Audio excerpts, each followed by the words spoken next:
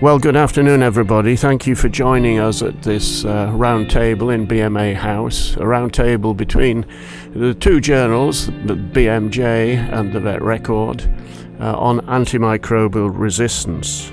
My name's Sandy Trees. I'm a veterinary surgeon, retired somewhat, but I'm a working crossbench peer in the House of Lords. Now, I'll ask the other members of our round table to introduce themselves. So on my left is Peter Hawkey. Peter, kick off, please. Yes, I'm Peter Hawkey. I'm Professor of Clinical and Public Health Bacteriology at the University of Birmingham and Honorary Consultant Microbiologist at Queen Elizabeth Hospital, Birmingham. I'm a medical microbiologist, but I have a long-standing interest in the environment and also agricultural microbiology, and I sit on the DEFRA Antimicrobial Resistance Committee. Thank you, Peter. Tim. So I'm Tim McHugh. I'm a Professor of Medical Microbiology at University College London, based at the Royal Free Hospital up in North London.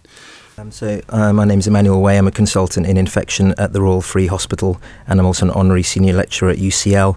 Good afternoon, I'm Stuart Reid. I'm Principal of the Royal Veterinary College here in London. It's a pleasure to be here. I'm a veterinary surgeon by first training, but I'm no longer hands-on or hands-in. But my interest in antimicrobial resistance has really filled the last few years of my research career. My name's Jenny Bellini. I'm a practicing farm animal veterinary surgeon in Dorset. I work for Friars Moor Livestock Health. Thank you, Jenny. I should perhaps say at the beginning, I have two particular aims or messages, and there'll be lots others emerge from this discussion, but I would like to see, first of all, us emphasise and get across the international nature of this problem, because although we must take responsible steps in the UK, both in the medical and veterinary professions, to limit our usage and refine our usage of antimicrobials and antibiotics, this is a global problem, and whatever we do here, I think, will be fruitless unless there is concerted global action, and Peter Hawkey certainly will contribute on that, I know. And the other thing is to bring vets and medics together, and so that each learns about what the other is doing and in a constructive and positive way. So could I pose initially, perhaps the clinicians, you've touched on it, but what do you think are the major challenges we're facing? Tim? The major challenge for me would be the control of infection in the hospital environment and the impact that has on patient care. It's a constantly changing environment. So, today we're worried about MRSA, tomorrow we're worried about C. difficile. So it's a constantly changing environment, and we need to think about how we manage infection control as a whole rather than over-focusing on one particular group of organisms, I think. I'm sure that Peter and Emmanuel have got specific organisms which they would identify as being particularly important, but I think there's a tendency to focus on one and then move. It's a moving target, and I think we have to be aware of that. Yes, indeed. Emmanuel? Well, from a sort of a clinician's perspective, there's always sort of a double-edged sword. There's always the concern about not treating a patient adequately when they're very unwell, and giving broad-spectrum antibiotics. And at the same time, there's the counter-argument of, judicious use, the right drug for the right duration, for the right condition. And to some extent, we're helped by developments in molecular diagnostics and in improved culture techniques, and I think there is a lot of sort of mileage in looking at additional biomarkers, so tests that look for signatures of organisms which may be detectable before we've actually grown the organisms. Thank you, Emmanuel. Jenny, you're on the front line treating. Well, actually, are you large animal, companion animal, or? Completely large animal and sort of 95% dairy cattle. So I think the challenge really for the agricultural industry is to continue to produce meat and milk and dairy produce and whatever we want to consume without the antibiotics that they perhaps once relied on before to prop up their production. So certainly in my career so far, there's definitely been a continuing shift towards preventative medicine and trying to find other ways to to sustainably produce food that we all need without relying on antimicrobials as perhaps we once did in the past. Stuart, you're no longer hands in, as you said. I like the joke, but you have been active in research in this area. What do you think are the key challenges? I think there are two things, and it doesn't always actually relate to sick animals or sick people. What I've been particularly interested in recent times have been the areas that are less well understood. So, for example, teasing apart the epidemiology of the resistance determinant rather than the bug that it might be riding on. I think that's one thing that's important, and part of that that also relates then to what's happening in healthy people and healthy animals. Because we don't routinely, or certainly in terms of surveillance, concentrate on those as particular foci. So teasing apart the different strands of the argument as well as trying to fill the gaps. I liken it to a jigsaw. We know quite a lot about hospital-acquired resistance, and so that might be part of a jigsaw that's well populated with pieces, but there are still very large areas where we aren't able to make evidence-based decisions or policy because we actually don't fully understand it. We'll maybe come back to you to see how you're going to solve that, how we're going to find the extra pieces or fill the jigsaw in. Peter, would you like to comment then about the big challenges? Two challenges, really. One is, as we heard earlier, we've got some new molecular tests, and in some situations we can apply those reasonably quickly in a high-income hospital setting. But actually, for the practitioner standing beside a patient who's about to think, do I prescribe an antibiotic? I don't. We don't yet have a cheap, accessible test that I think needs to give an answer in 10 to 15 minutes. Otherwise, it's not going to be practical to direct your prescribing according to that test. So that is the real challenge in terms of diagnostics, I think, to actually make a change at the point of prescription. And then the other one is the broader one, as we've alluded to already, is that we've become a globally connected world. Globally connected in terms of movement of people and the movement of resistance genes in our gut. And that's one of the reasons why the big challenge in medical microbiology at the moment is multi-resistant Klebsiella and E. coli, the resistant to carbapenems, will develop, undoubtedly, are already developing resistance to some of the very new beta-lactamase inhibitors that have only just literally been launched. And it's the movement of those people around the world that's moving the genes. So whereas 30 years ago, if a resistance emerged in a particular country, it would by and large stay there. But because of global movement of people and the carriage of these gram-negative organisms in the gut, they're actually here, and then through chance and events, they get out into the hospital setting. But I think then again the challenge is from those countries is the accessibility of antimicrobials. Particularly, I can speak particularly for human medicine. You can literally buy antibiotics anywhere, the corner shop in many parts of the world. And then if you combine that with very poor public health infrastructure in terms of sewage disposal, plus poor water supplies, very often people drinking polluted water, you've got a sort of a perfect storm developing. And that globally, I think, is a political and economic change. And that's why it was so heartwarming to our CMO and David Cameron and pushed it up the agenda in the G7 talks. Whether it'll slip down again, hope not. Absolutely, yes.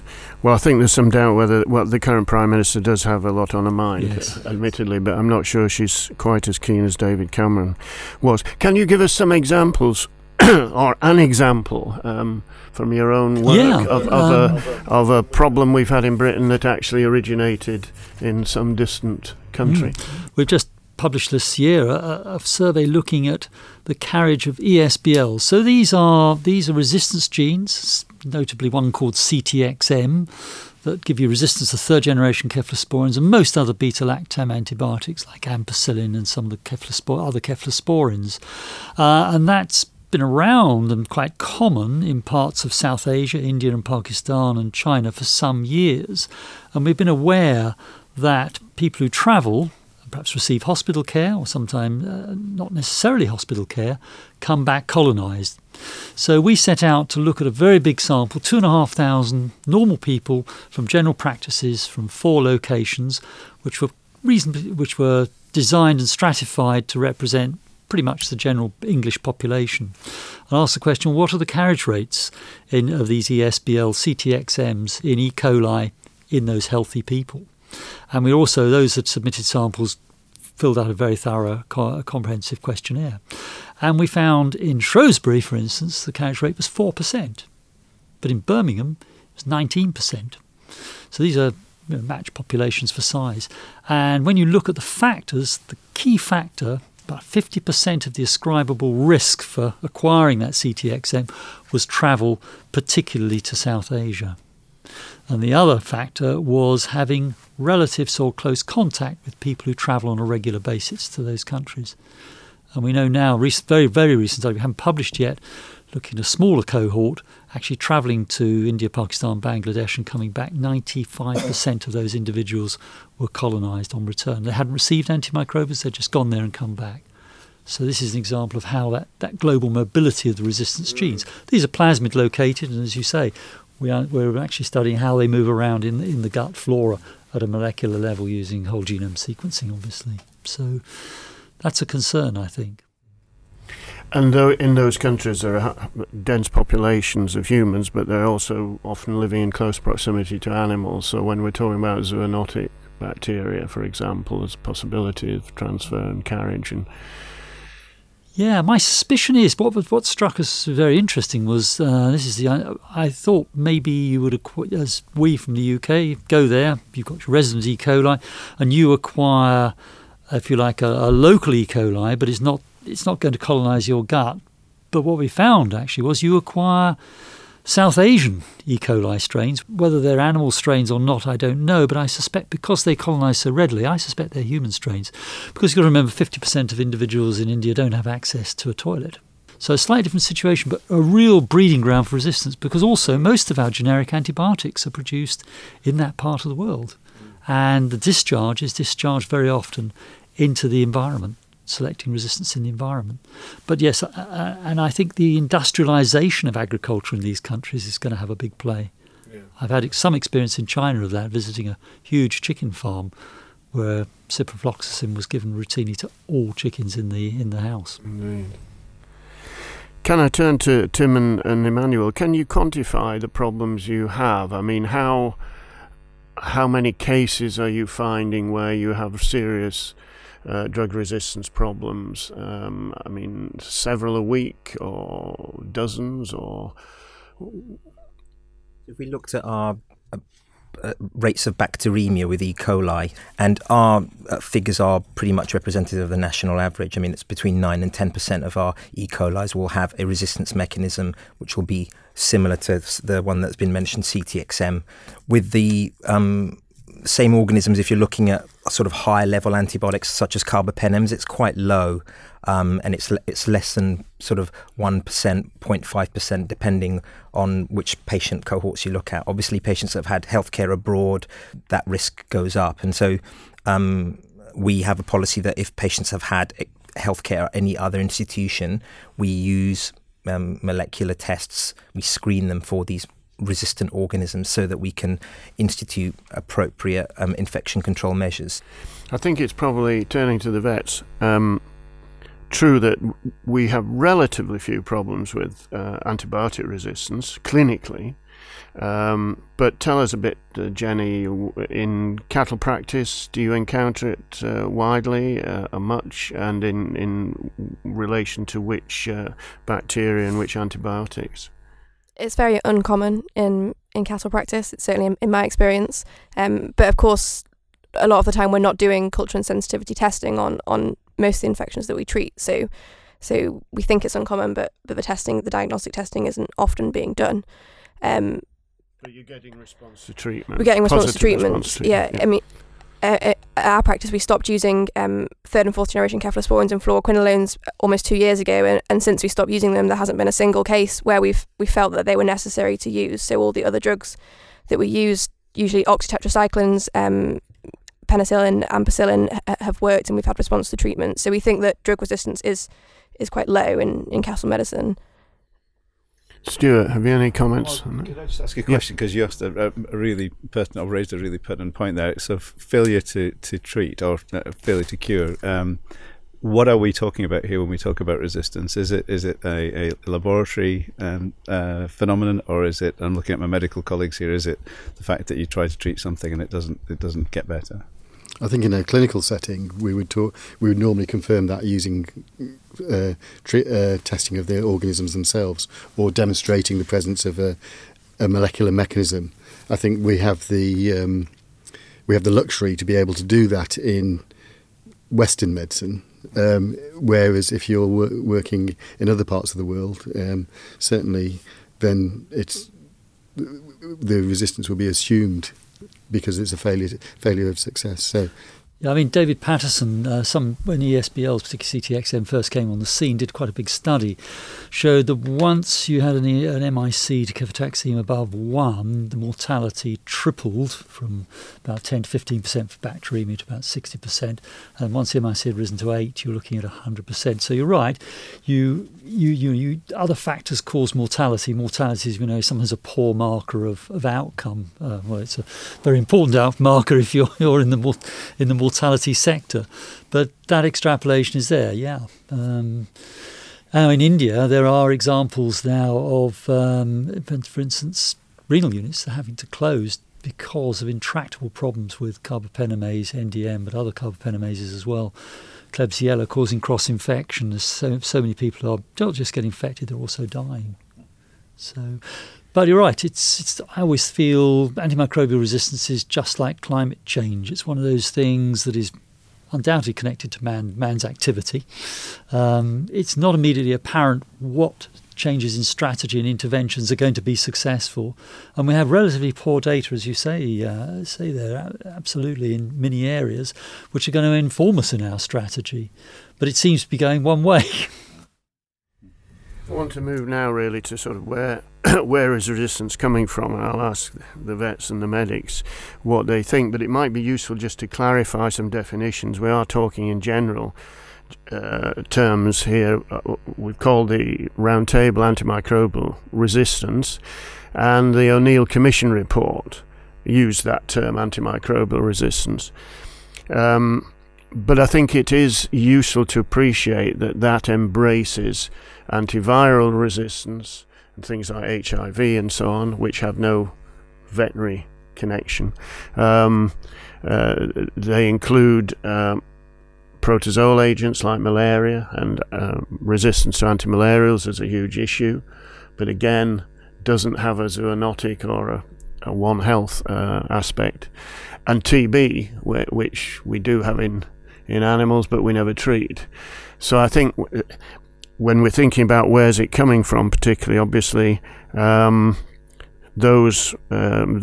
distinction between those definitions is important. But can I turn then to doctors first? I mean, where do you think, and what is the evidence to support it, the problems are coming from? Are the problems in humans being derived mainly from other humans and human use, or is there significant evidence for alternative sources? We think, both professions, we think of antibiotics as something in a bottle, something synthetic, and undoubtedly, that's an antimicrobial. But you have to remember that antimicrobials have been around as long as bacteria have been around, because most antimicrobials are derived from natural products, from actinomycetes or streptomycetes. Where do they live? I used to be a plant pathologist, so I was sort of interested in this. They live in the mycorrhiza, which is that environment around the rootlet, where you've got bacteria such as, for instance, a bacterium called Cloivera, which is key in solubilizing phosphate. Phosphate's difficult for plants to take up. And it needs to live next door to a streptomycete or an actinomycete, and it's producing an antibiotic. So what does Cloivera do? On its genome, it has an entirely inducible gene, which actually is the same gene, the same resistance gene as CTXM. So in a sense, the resistance is there, buried in both the producers and in those cohabiting bacteria. And it's that horizontal gene transfer, that mobilization of those genes out, you're often on plasmids, but not always, sometimes on things called integrons, which are like sort of jumping genes, into bacteria which are commensals. So bacteria that live in our gut or live on us that can cause infection. And this, I think, touching the earlier conversation we had, what is failure? Well, the fact that we found 18% of people in Birmingham are carrying ESBLs, most of those people are never going to get an infection with that ESBL, but they might.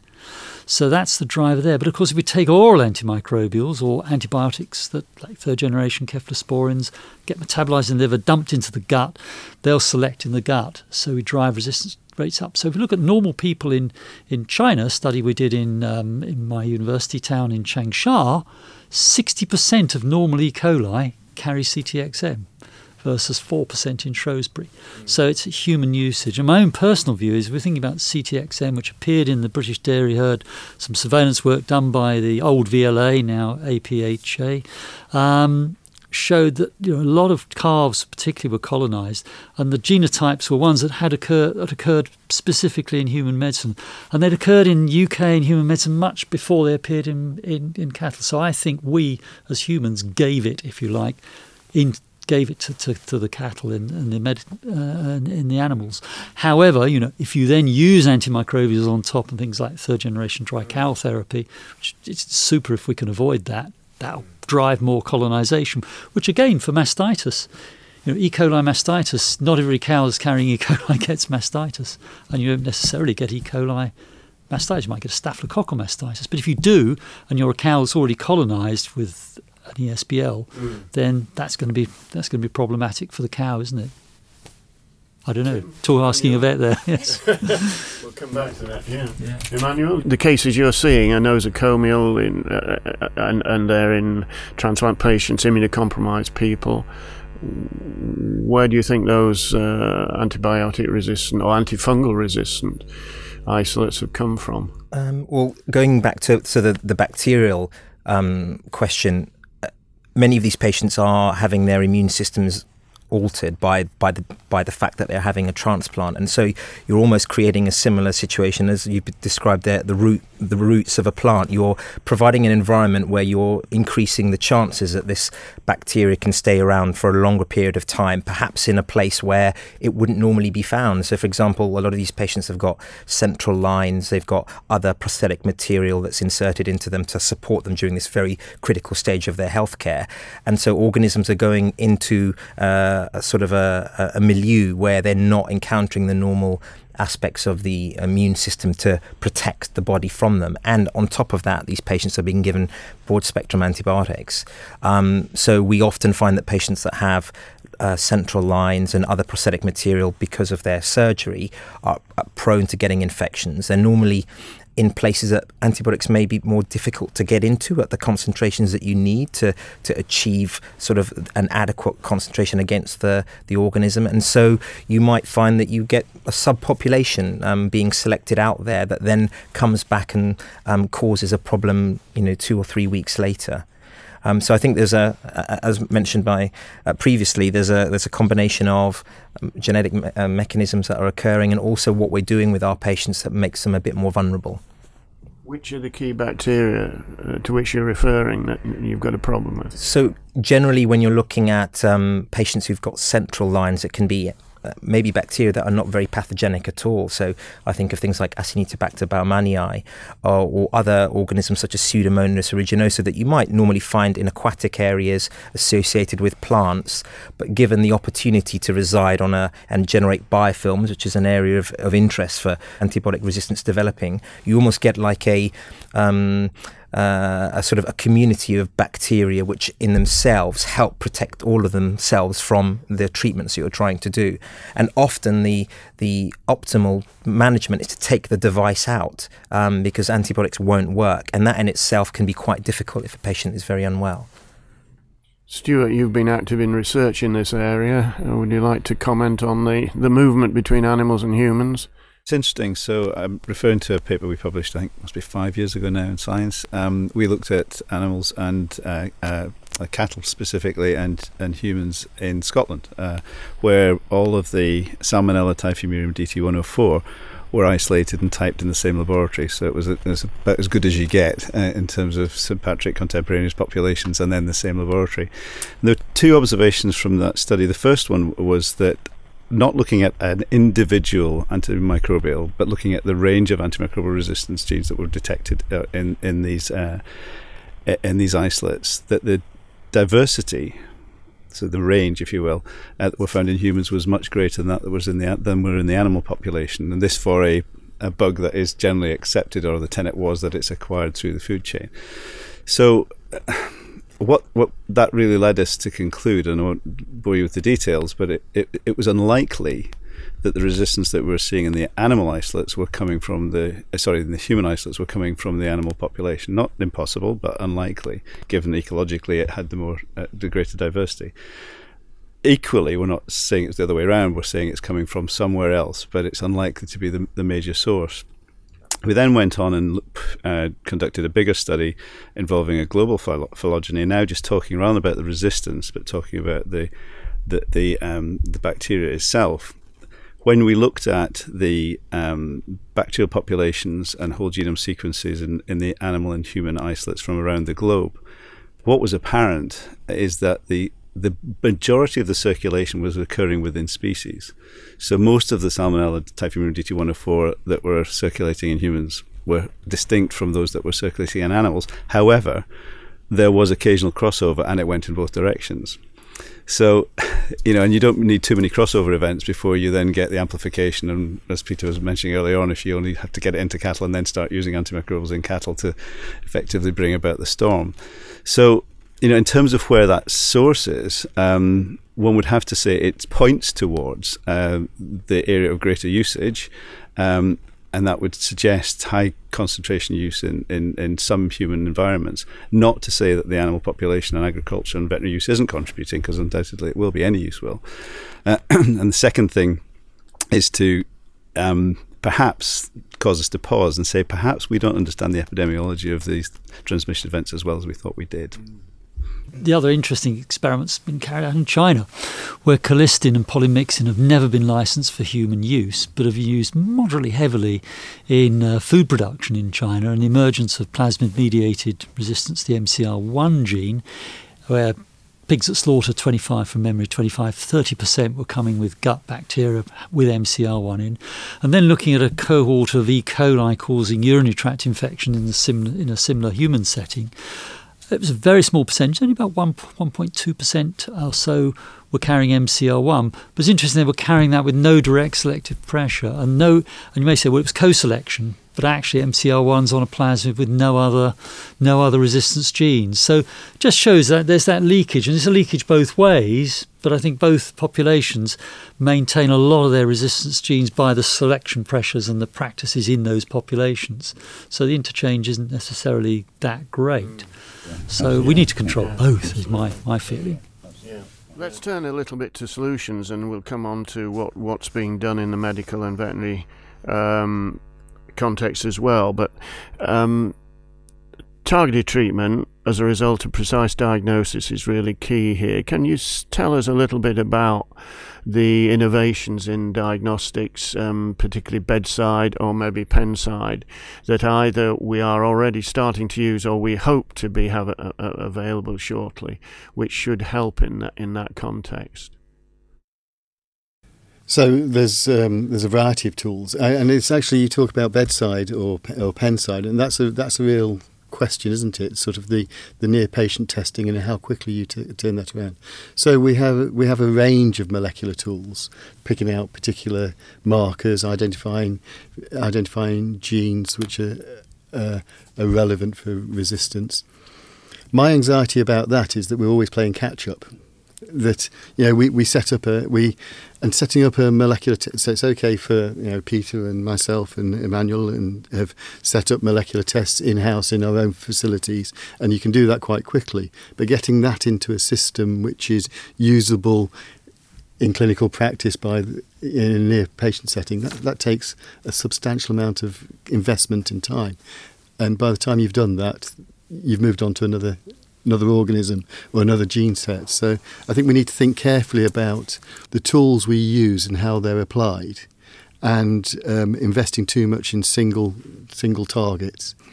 There's a great hope at the moment in whole genome sequencing, and at the moment that's quite hard work, And although there's tools which could be used close, the need to analyse. So there's the mini ion, which is you'll have seen used. It was used in the Ebola outbreak out in the jungle.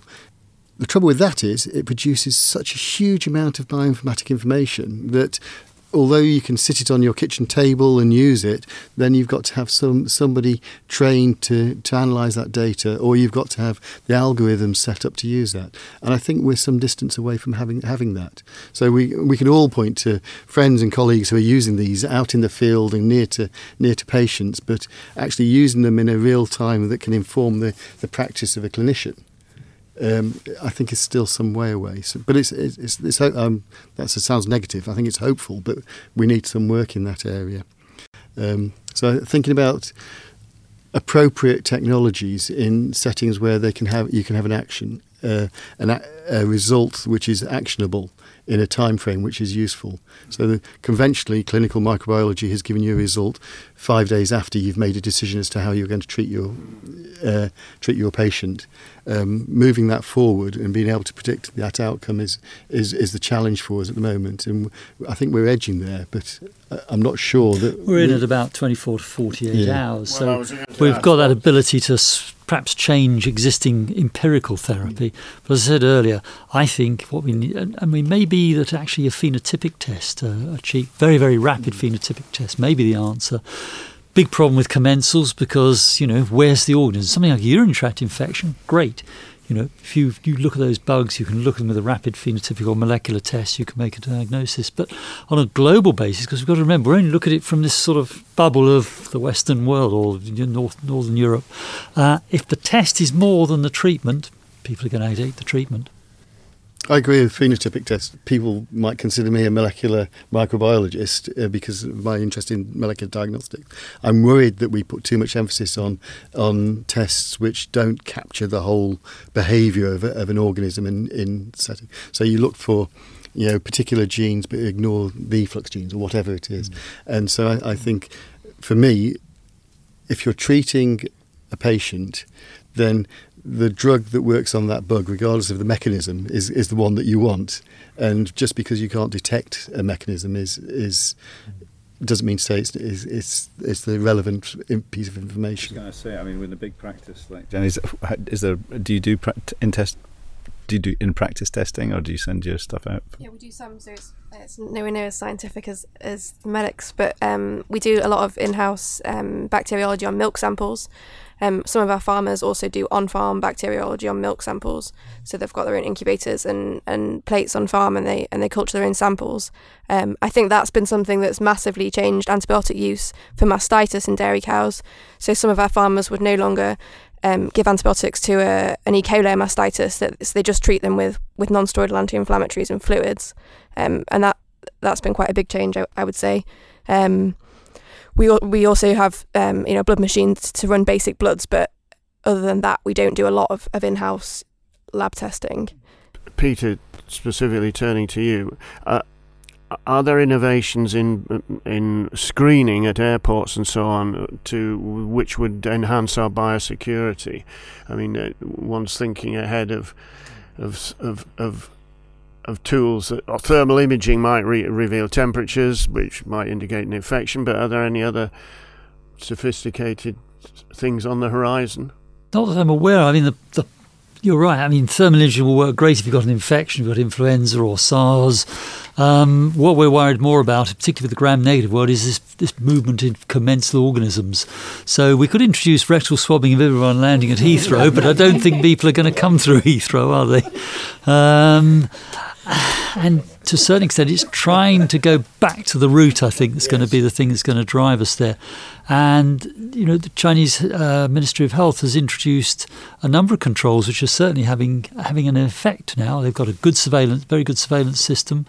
But prior to that, like many medical health economies in the world, hospitals and practitioners got an income from selling drugs to patients. In fact, I remember in my own hospital in Changsha about 8 or 9 years ago when it was completely rebuilt, 4,400 beds, and dinner with the chief executive, and he said, Peter, do you realise that over 20% of our income for this wonderful new building comes from selling drugs to patients? And a lot of those are antibiotics. He said, I'm concerned about that. So now in China, hospitals cannot make a profit. They have to provide the drug at cost price, a fixed cost price. This is the sort of coordinated action we've got to put in, I think. And that's a bigger question we may want to think about, is how we compensate the industry for developing smart new antibiotics that are effective against these resistance ones. But that leads nicely to the next problem. I mean, we need to use carefully what we've got, but are you seeing on the front line any response from the pharmaceutical companies to the pressure that the O'Neill Commission report, for example, has exerted to improve the pipeline? Are you seeing any results of that yet? Yes, there are some results. I mean, I do a certain amount of consultancy for the industry. I mean, I know of some phase 1 and phase 2 compounds, which are very, very interesting and exciting. The market shrunk because if you think about a major pharmaceutical company, they are not just making antibiotics, they're making anti-cancer drugs, they're making anti-diabetes drugs, etc. All of those have a long-term income. So the patients are going to be on them for months, years. Antimicrobials, 2 to 3 weeks, that's it. Resistance will undermine your product as well. So when you look at the net present value, which is the way companies assess future drugs, antibiotics are always negative. So that's why we're down to sort of 3 or 4 major companies that are still in the market, and obviously biotechs. But having said that, if you've got a really good antibiotic that's going to work against a multiply resistant organism, it's a big problem worldwide, you'll get a return. But it's chancy. And as you said, the O'Neill Commission, of course, headed by an economist, did have some interesting ideas of how to incentivise discovery and development. So can I turn to the vets and then come back to the medics? What are we doing as a profession to reduce and refine and replace our use of antibiotics? So I think there's been quite a lot of big changes over the past few years in our profession, certainly on the front line. There's quite a lot of social pressure. It's something we haven't really talked about much, but I think a large part of this problem is the sociology of it. So it's social pressure of prescribing, and especially in the veterinary world, because lots of our farmers are actually administering drugs themselves. So they'll have medicines stored on farm and ultimately make the decision about which drug to give that cow, even though as a vet we may have written protocols and instructions for them. Ultimately they're the one administering the medicines. So I think greater training of farmers is something that the industry is focused on, and certainly in our practice we've had quite large uptake with greater training of farmers into these issues and administering medicines and handling medicines properly. We've also sort of refined our use as an industry. I was saying earlier to someone that there's some new red tractor legislation that's come into place on the 1st of June, which has prohibited the use of the high priority critically important antibiotics without appropriate diagnostic testing to show that they're necessary. So that's really fresh legislation, and that's sort of followed some industry campaigning as a practice. We removed those drugs several years ago, and together with some milk buyers and some milk processing companies, we've had a drive to try and push that through, to make that a national policy, which now with the red tractor legislation, it has become that. So we've refined our use in terms of what drugs we use, and I think all the time we're having conversations now on farm about what we can do to reduce the use. And the profession has moved towards preventative medicine, increased vaccine use, increased better nutrition, feeding our animals better so they get less disease, and housing them better so they get less disease. So certainly I think the profession is moving in that direction, although obviously there's still more work to be done. Dry cow therapy used to be quite an important an area where antibiotics were used a lot, but you're using physical barriers now in the teat canal, aren't you, to limit? Yeah, so selective dry cow therapy is, although it's not 100% adopted throughout the UK, but it's widely adopted on most farms. So not all cows will receive antibiotics at dry off now, whereas 10-15 years ago they would have done that. Some of them just have internal teat sealants to prevent new intramammary infections. And again, sort of cow-side diagnostic testing to aid with those decisions has helped with that. So the fact that we can test a cow before she's dried off and determine whether or not she has mastitis, or a high cell count, or likely will get mastitis, can aid those decisions for farmers. So So diagnostic tests have played a large part in dry cow therapy, and that's reduced antibiotic use in the dairy cow industry, a lot. Stuart, do you have some comments? Yeah, I think on several levels, I think the solutions are probably going to be economic ones, because it is the ultimate paradox or the tragedy of the commons. We want everybody to use fewer antimicrobials until it's your own child or your own animal, and that's always going to be the case. But the message is certainly now, I think, out there, and if you look at the performance of both the medical profession and the veterinary profession, usage is going down. Sales are down, certainly on the veterinary side, by about 13% across Europe, which is fairly dramatic when you think of where we started on this. Notwithstanding the fact that the data are not perfect, certainly the trend is significant. Poultry have done a remarkable job. The fish aquaculture have done a remarkable job. Pigs are getting there. So I think the message is out there, but ultimately it will come down to what we are prepared to pay for food, I suspect, because all the changes that Jenny's just talked about, better housing, better husbandry, actually come at a cost. And to some extent, antimicrobials historically were used to prop up the cost of husbandry, if you like. So we have to be prepared for that. If you look at the FAO have a paradigm, of One Health paradigm, where they talk about a technical level solution, a social level solution, a behavioural level, and then an institutional level solution. And it's only when those three things come together that you can actually affect real change. So you need to have the vaccine, you need to stop people behaving in certain ways or not maintaining closed herds, and you need then some intergovernmental or legislative action to make the whole thing come together. And we're not quite there with antimicrobial resistance. That said, one of the, I think, interesting phenomena that we are starting to witness is those large multinational companies who have supply chains as well as retail outlets, and you could pick your own and you'll probably be correct, but any of the big international companies that work in the food business, when they make a decision about the use of antimicrobials or any other policy come to that, it can come into effect internationally overnight in 40, 50, 100 countries around the world. And that's something no government can make happen. And I do wonder ultimately whether, if there is to be an economic solution, that we should be engaging better, certainly on the veterinary side, with those multinational food producing companies. So tell us what's happening in the medical profession to reduce usage and refine usage and replace usage. I mean, there are antibiotic stewardship ward rounds, and many of these consist essentially of ensuring that patients who are on antimicrobials have a review so that they don't continuously carry on their antimicrobial without a clinical decision being made. And there are many ways of approaching this. Firstly, you need the team, so you need the staff time, the pharmacist to support you on these ward rounds. There are obviously sort of top-down approaches whereby trusts can be basically scored on their antibiotic stewardship, in particular on their usage. And there are some agreed terminology such as defined daily doses so that you can compare your use with other equivalent institutions. I think it's a question, as you were saying, Stuart, it's using the right levers. And if we go back to MRSA, which is, whilst it's a multi-resistant organism, was a slightly different scenario and in some ways a doddle to control.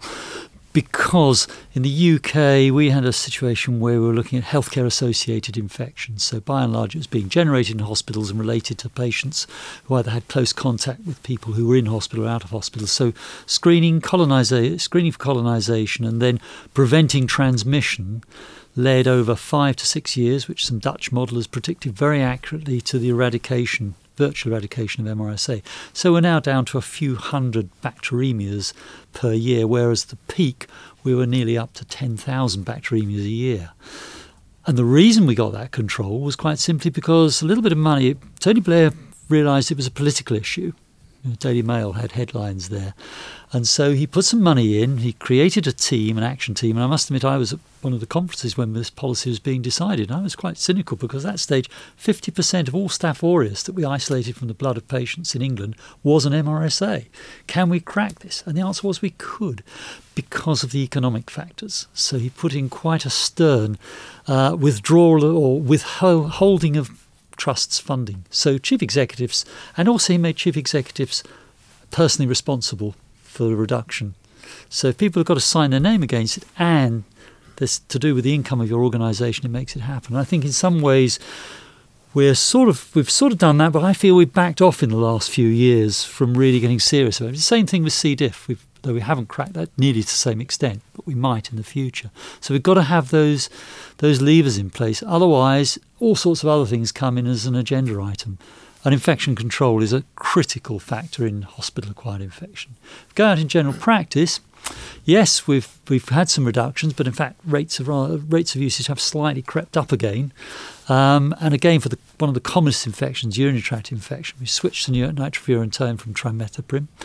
Okay, on the grounds of resistance. Slight worries there whether the really ill patients who are developing a bacterium are actually getting treated, because nitrofurantoin doesn't get into tissue. And I think we have to be careful that we're missing and not focusing on the really sick patients that do need the carbapenem, do need the piperacillin tazobactam, those higher powered antibiotics, which we naturally want to not use, same way as you're doing a superb job in dairy farming, keeping those back. We need to do the same in human medicine. So we need some better diagnostics and think carefully about those unintended consequences. I think, Emmanuel, you touched on, I think, is a really important tool here, benchmarking. And there's a very good example in the veterinary world where, ironically, it's in small animals, not in the sort of government livestock systems, where you can practices are being compared. You can compare your prescribing habits with other practices on an anonymised basis. And I think when people see that they're using a lot more in cats than most people, it begs the question, well, why? And we should then do something about that. And I think that sort of comparison approach is extremely powerful to change behaviour. And it can happen without, I mean, you referred to the remarkable reductions in cattle, and we've seen terrific reductions in veterinary use. Actually, we're now well below the 50 milligram per kilogram target that the Neil Commission set, and we've done it 2 years ahead of schedule, being a major percentage reduction in the actual use of antibiotics. But are you seeing any increase in actual disease or ill health, or indeed reduced productivity that you might associate with the reduced use of antibiotics? No. So in our practice, we've seen no change in health or welfare of any of the animals, over the last 2 years, and no change in productivity either. Touching on the benchmarking, that's something that we use widely at the practice, and I think is used across the livestock industry quite a lot. So lots of the milk companies will benchmark their farmers. Some of the supermarkets benchmark their dairy farmers on their antibiotic use, and if they're too high, they do get told that they have to reduce it. And in our practice internally, we did a lot of benchmarking of vets as well as farmers on their antibiotic use, and got people to sort of drive down their use that way. So I think benchmarking is a really powerful tool, which we've had great success with. Yeah, I think it is quite illuminating that the poultry industry has made great strides, and they appear not to be seeing any concomitant increase in ill health or loss of productivity. I was talking at a meeting where Professor from Bristol, from the Langford big practice, and they've done the same sort of things as you've done, and they said, actually, yes, we've driven our prescribing right down, but they're very carefully looked, and they haven't seen a rise in ill health in the livestock. Because if we did, then farmers would complain. It would be they'd stop doing it. There's nothing forcing them to do it. So yeah. The other, apart from trying to stimulate the introduction of new antibiotics and improve diagnostics, the other area we haven't touched on is the innovation in terms of vaccine prophylaxis. Now, and particularly with bacteria, of course, we can produce a lot of vaccines actually to bacteria, but for many of the problem areas, there are difficulties. Are you seeing any progress in vaccine development in human medicine? patchy in bacterial diseases because of the difficulty if you've got a commensal organism in terms of developing a vaccine. Because, you develop an E. coli vaccine, all of us carry on, small numbers, but we've all got that E. coli there. There are some efforts going on. I don't directly work in that area. I know of some efforts in that area, perhaps with one or two of the pathogenic subtypes of E. coli that are particularly prone to cause urinary tract infection. Again, it may come down to economics. You can produce a vaccine. Is it actually going to protect the population that's going to subsequently develop a disease which is going to be expensive enough to make it worthwhile treating the whole population? So the question then is whether you need it. So I was interested. So we don't tend to talk about vaccines so much in bacteriology. But you as vets were talking quite a lot about vaccines. But the area that, and sort of in a horizon scanning idea, the area that is increasingly gaining traction is the idea of host-directed therapy. So not necessarily vaccines, but using things to boost the host immune response. So I know TB is sort of off the agenda today, but in the world of TB, using things like ibuprofen, which boosts the immune response, has some antibacterial effect, but also boosts the host immune response, and using those sorts of molecules to bolster an immune response to. And I think that these are at very early stage ideas. They're a bit frightening because you're talking about tinkering with the host immune response, but they might be areas where we can protect an antimicrobial approach by boosting a host immune response before you come in. So picking up on that point, it's a slightly different scenario, and it's to do with fungi, an area that I'm interested in. But a lot of the patients that we see who undergo transplantation or have significant sort of immune suppression are at risk of fungal disease. And there's a lot of work now looking at actual correlates of protective innate immunity. And so again, looking at protecting antimicrobials and antifungals, it may be that we may be able to better select which patients we give much broader antimicrobials to, in this case antifungals, by knowing what their genetic makeup is, to see whether they are at greater risk of these infections during the period when they're most immunosuppressed. So it may be that you might again have a much more tailored approach based on the immune profile of your patient in a certain scenario. And of course, economics work out there because you've got a high value disease because you're investing a lot of money in treating that patient. There, I think we've been neglecting, and it's very difficult to get, because new, totally sort of novel things are very often difficult to get funding for, is phage therapy, which has been practiced off and on in Russia for a long, long while. For MRSA decolonisation, I worked with a company and we tried very hard and that developed a set of phages which, in animal model, were perfect at eradicating colonisation, but could never get take up by the big funding bodies to develop that. So I think that could be in an area, particularly in superficial colonisation. MRSA isn't a problem in the UK, but it's still a worldwide problem. So that's one thing. And then also looking at the microbiome, which is a particular interest of mine in relation to C. diff, where we set up we got the first license, MHRA license for feces as a medicinal product to treat C. diff. We're just about to relaunch the service using that. So that's a consequence of antimicrobial use. But again, in a way like host-stimulated therapy, understanding the microbiome, whether decolonisation I think may be difficult, but that's something we are beginning to look at, decolonising people using normal flora. Then you've got the risk of having a fecal transplant just because you're carrying a resistant organism, which might, in your individual case, the individual risk is quite relatively high, I would say, for the greater benefit of the herd. Yeah, so understanding the microbiome is really quite it's stating the obvious to say it's complex, but understanding the impact of that. So in our so we've been looking at the lung microbiome in patients with primary immunodeficiency of various sorts, and understanding the relationship between a dysregulated or dysfunctional microbiome and how that relates to antimicrobial resistance. So you have patients with repeated exacerbations of their disease and then repeated treatments with antibiotics. So you get a change in their microbiome. You see in the lung, you see the typical respiratory pathogens disappearing, actually. So things like Haemophilus and Strep pneumoniae not being so prominent, but you get strange new bugs appearing, whether they're refilling that niche. The bit that is interesting there is how that affects what you'd call the resistome. antibiotic resistances are being given the chance to emerge and to develop in that environment.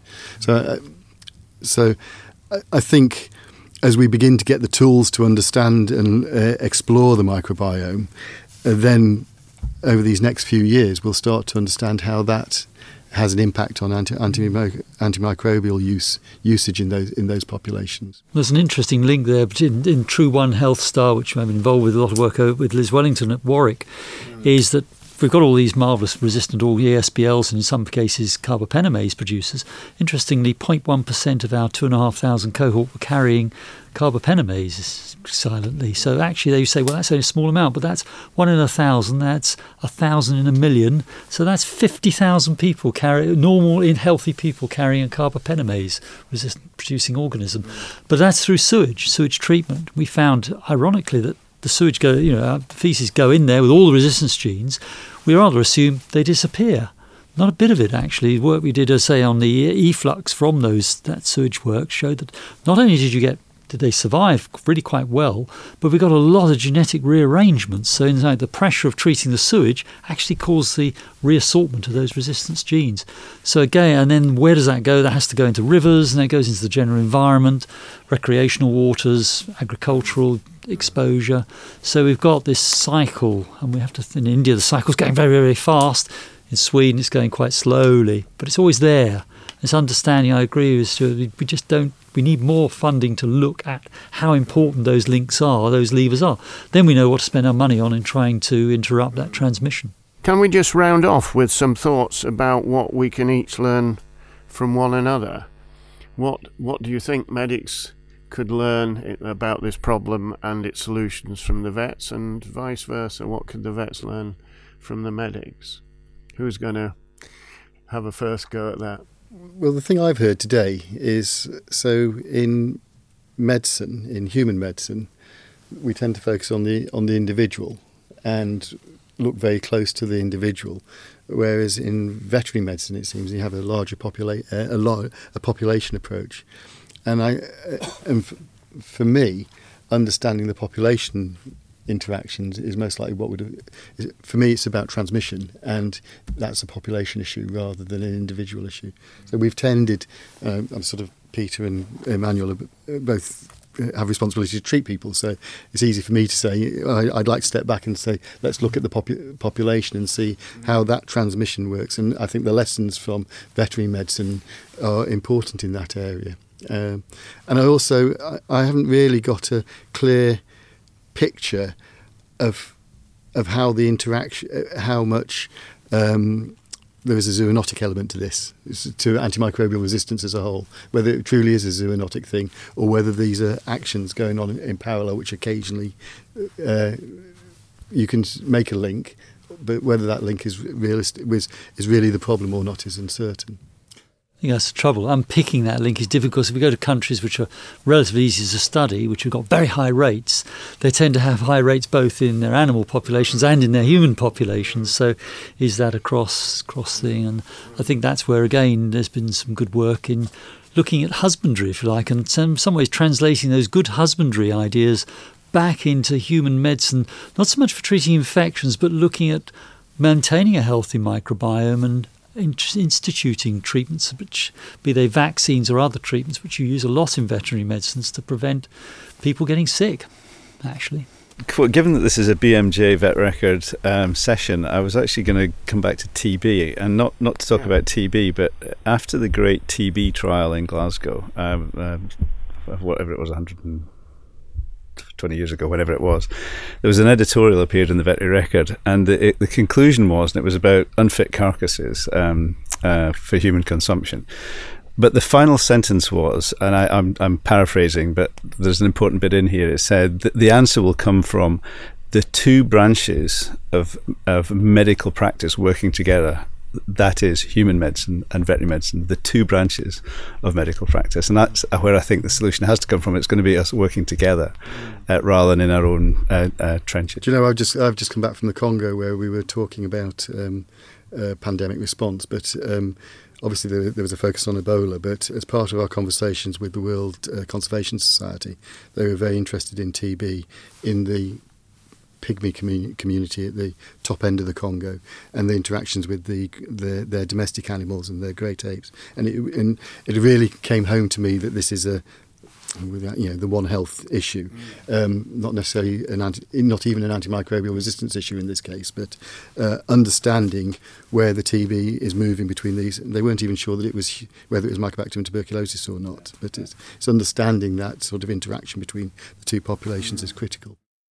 And for antimicrobial resistance, I mean, it's probably the best example of something that is going to require a One Health approach. Jenny, have you any thoughts? I think actually there's quite a lot of similarities between what we do, whereas I probably didn't day to day don't think about that, and that's been really interesting. Again, if we work together more, your diagnostic testing, I think, obviously is far and beyond what we have, but it doesn't seem to me that there's much research going on in the veterinary world to improve sort of pen-side, cow-side diagnostic testing, and whether that's something that can be developed and done more, perhaps will really help out what we do. I mean, usually the technology moves from medicine to vet, and we'll ride on the coattails of what happens, even if slightly different organisms. It'd be easy to adapt the software and the hardware, and the microfluidics will be standard, but there's a lot of work going on that. I'm very optimistic about the response. This has been a major crisis, and we certainly should congratulate the Chief Medical Officer and the Chief Veterinary Officer and Jim O'Neill and others and David Cameron for drawing huge attention to this and putting it on the National Risk Register and introducing it on the agenda of the G7, G20 conferences. And we need to maintain that momentum. Certainly an awful lot's been done, and it seems to me that benchmarking is hugely important, and stewardship schemes, which we have both in medicine and in veterinary medicine in our different sectors, are hugely important, together with stimulating new vaccine development, new diagnostics, and hopefully improving the pipeline of new drugs. But at the end of the day, I come back to where we started in a way. We've got to tackle this globally, because we will, although we might be able to eliminate or certainly reduce endogenous genesis of antimicrobial resistance, it'll get to us from elsewhere, and we'll be vulnerable to that. And those economic levers will be there. We were funded to do a little preliminary study in Pakistan looking at the whole environment, human and animal, and we were doing some metagenomics, and we were amazed to find masses of MCR1 in Pakistan, yet there didn't seem to be very little human use, and lo and behold there was some cattle feed in the back with Chinese writing on it. My suspicion is, banning it in China, what do you do with it? You move it across the world. Only a suspicion, but that's what happens. Economics, global economics.